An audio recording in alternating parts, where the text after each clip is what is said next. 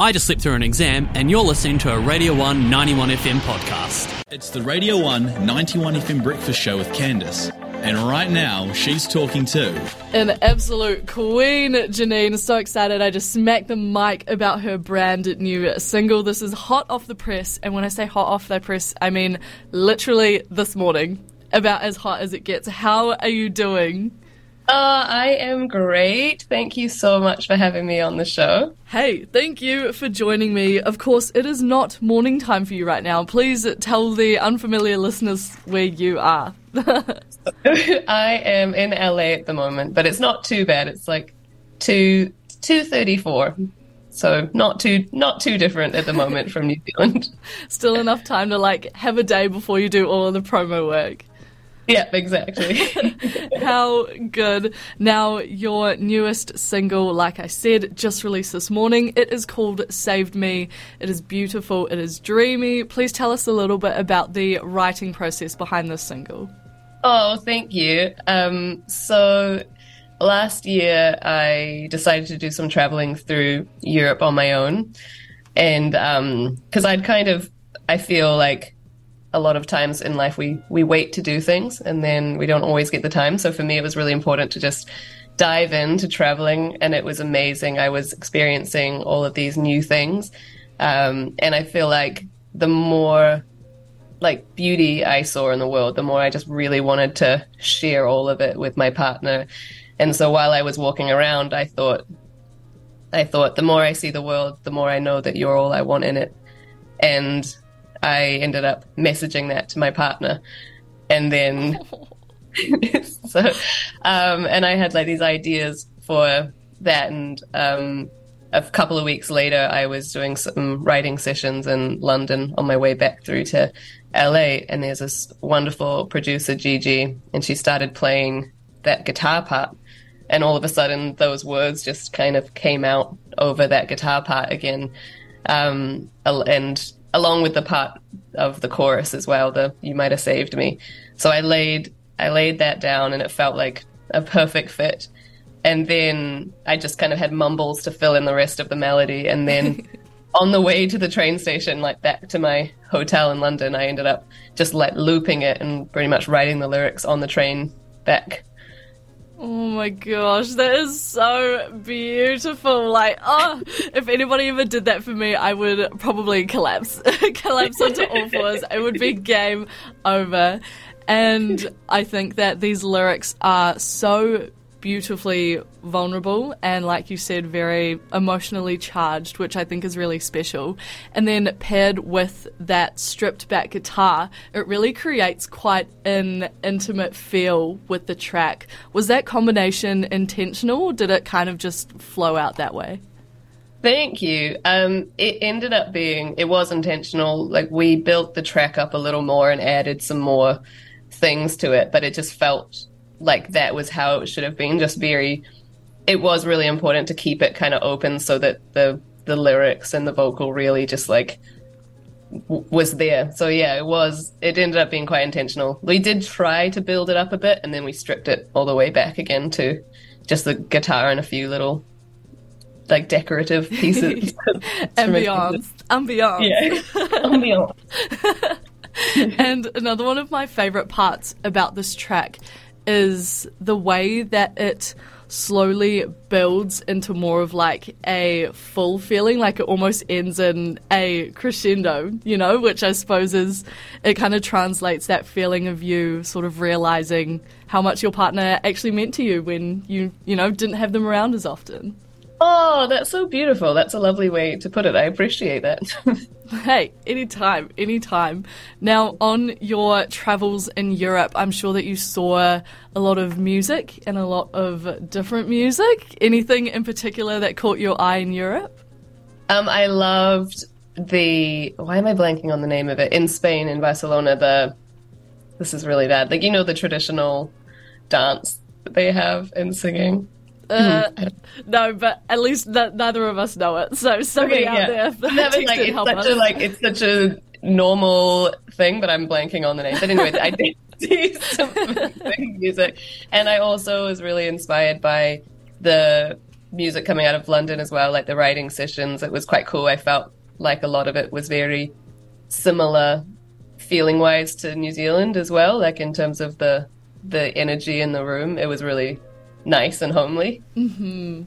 And you have definitely lent into the R&B side of things, and I know that R&B in the US versus sort of the R&B feel of Europe is quite different. Did you notice any like stark differences there? What were they? Yeah, I didn't actually come across too much R&B throughout like Europe. In the UK, obviously they do, and it's pretty strong there, and I'm quite influenced by a lot of that, like the Craig David stuff and everything that came out of there when I was younger. So, but yeah, I didn't really see it, but I also wasn't on as much of a musical tour as I was just kind of seeing things and experiencing the culture. But yeah, that is a good point. I know it's there because I know some amazing artists that come out of places like Paris and things, but I didn't actually come across any. You're right. Well, very surprising, very surprising. But hey, not to worry, you're based in the US, you are absolutely soaking in it. And I was going to say, fully covered in LA. Yeah, exactly. And when I was listening to the track, I definitely noticed lots of like musical similarities between the song and sort of the US R&B. Or it almost has like a 2015, 2016 US R&B feel. Did you have any particular inspirations behind the sound of the song? No, but that is very specific, which I love, and I'm going to go and research after the 2015, 2016 R&B.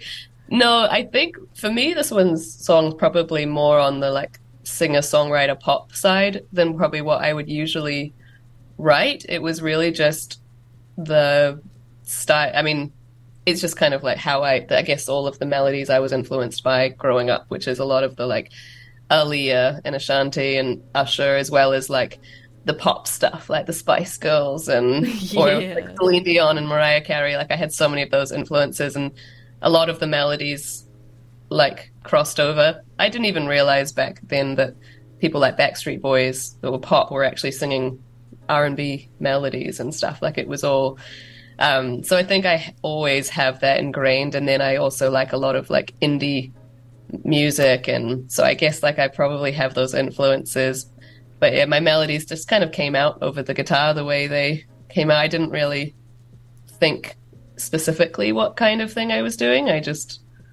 But it's always, you're always going to kind of be influenced by the things that you've listened to. Yeah, a melting pot and then putting your own little sprinkles on top of it, Yeah, I like that. Like I like to take the kind of flow of like R&B vocals is one of the things I've really loved, but then I love a lot of like indie ethereal music and layers and stuff that are like kind of interesting and a bit weird. Like I love stuff that's kind of like simple and smooth, but also a little bit odd. It's my favorite. Hey, I love that because I am on the same page. Now, this new single, Saved Me, is not stand alone. Word on the street is that it is off your forthcoming album. Are the rumours true? Please tell us.